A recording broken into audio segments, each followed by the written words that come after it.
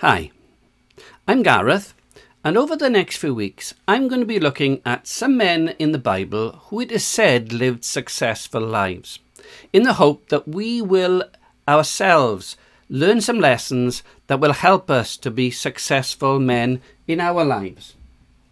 And today I'm going to talk about the story of Joseph, which is found in the book of Genesis, the first book of the Bible. There are lots of memorable verses in the story of Joseph, but I want to pick out just one to start with today. It's found in Genesis 39 verse 2, where it says, "The Lord was with Joseph, and he became a successful man."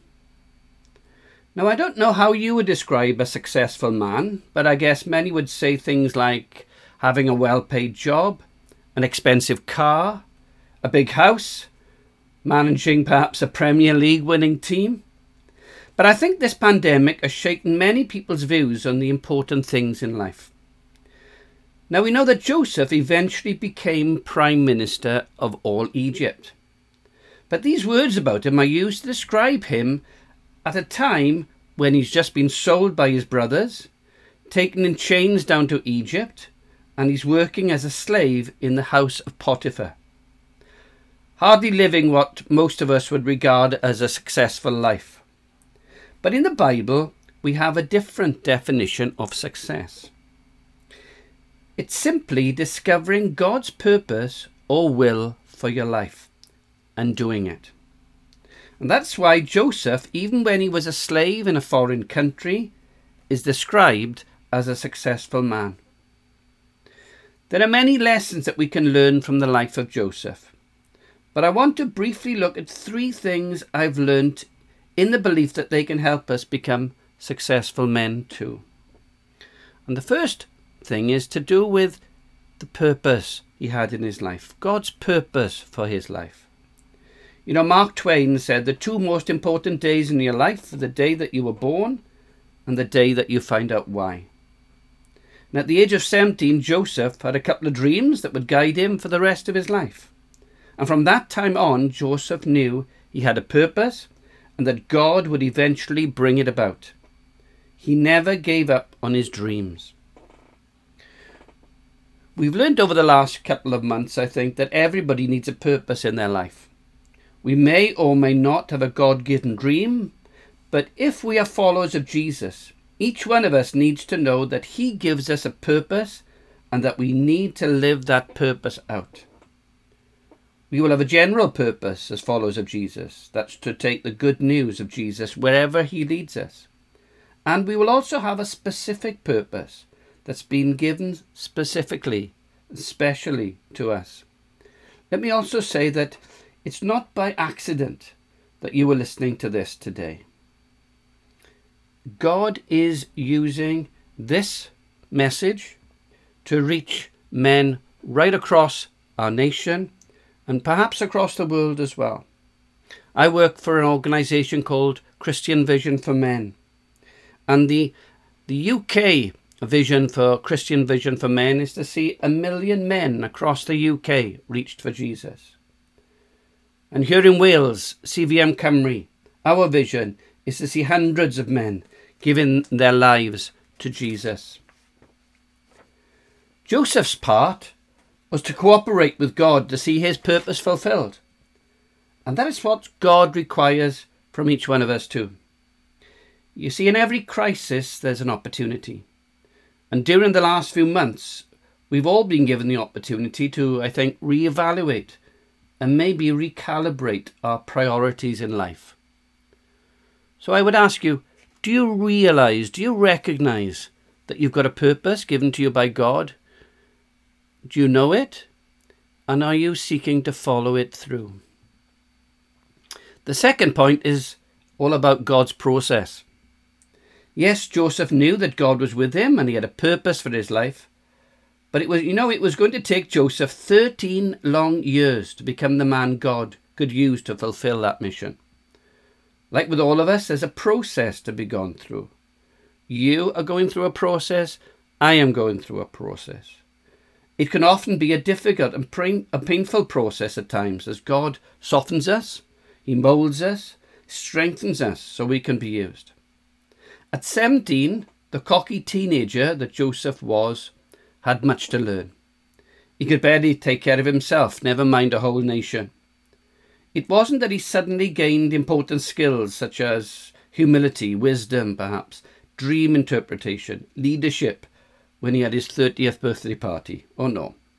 He was ready now because he had been in God's training college.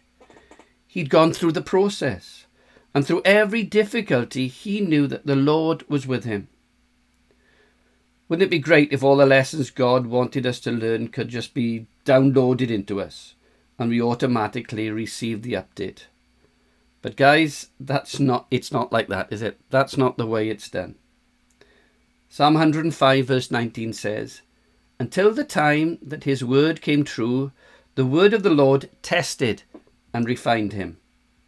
In other words, just like James says in his letter, when God allows us to go through things, it's to bring us out pure and refined so that he can use us in a more effective way to fulfill the purpose he has for our lives. So Joseph went through many painful and difficult circumstances on his journey to becoming the man that God could use to save the nation. But through them all, he knew that the Lord was with him. And we all go through circumstances that we would probably not choose to go through if we could make the choice, if we could decide on things.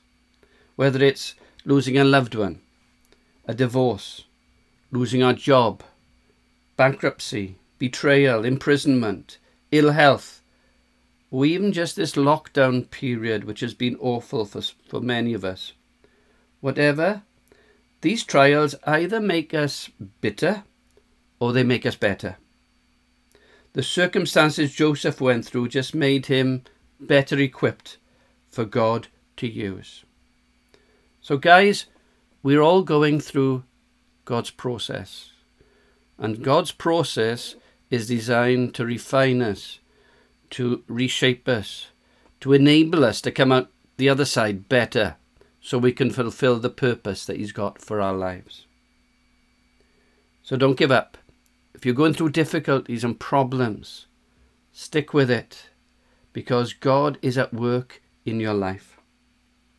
And then the third point is God's providence. You won't find the word providence in the English language Bible. The word is made up of two Latin words meaning for, F-O-R-E, and see. Perhaps a good way of explaining what it means is that God will see to it that everything works together for the goals that he has for the world. Proverbs 16 verse 9 says, "In your heart you may plan your course, but it's the Lord that determines your steps." Joseph knew that the Lord was with him and that he was determining his steps and that he could trust God. He didn't have to promote himself. He didn't have to fight back. He could have blamed his brothers or even God for the things that happened to him, but this is what he says to his brothers when they eventually are reunited with him. He says, "Do not be distressed or angry with yourselves because you sold me here. For God sent me before you to preserve life." That's in Genesis 45 verse 5. And he also says this, "You meant evil against me, but God meant it for good." Genesis 50 verse 20. His brothers and others may have acted cruelly towards him, but the Lord was with him and he knew it, and it was God who was in control of Joseph's life. You know, the enemy, and we all have this enemy. If we are followers of Jesus, there's an enemy who's out to steal, kill, and destroy the purpose, the process of what God wants to do in our lives. But if you're a follower of Jesus, he is with you all the time. He's in control of your life, and no man shall pluck you out of his hand. And what was true for Joseph is true for all those who love Jesus. It says this in Romans 8. "And we know that for those who love God, all things work together for good for those who are called according to his purpose." When I look back over my life, I see his guiding hand. What the enemy meant for evil, to take me out, to derail me, to take me off course, God meant it for good. And it's the same for you. If you're trusting in God, all the things that you go through, the difficulties, the problem, God promises that all things can work together for good in your life too, if you trust him. Let me finish with some words from Psalm 105. He sent a man before them, Joseph, who was sold as a slave. You know, nothing takes God unawares. He knew the famine was coming and threatened not only Egypt, but also God's chosen people. He knew the lockdown that we've experienced and the awful pandemic we've been going through. He knew it was coming. It's thrown the world upside down. It's shaken every nation and every institution, but it has not shaken God. And through it all, throughout history, God is always looking for a man who is willing to be sent to rescue his brothers. The question for you and for me is, how willing am I and how willing are you to go to rescue your brothers? Guys, God has a purpose for your life. There's a process that needs to go through. A process for you to go through in refining you and changing you. But God's at work in your life and in my life. And in God's providence, his purpose will be fulfilled for our lives. Through all the things that we go through, God's guiding hand will help us to get through to what he wants us to do. Guys, can I ask you, please, to keep going with God.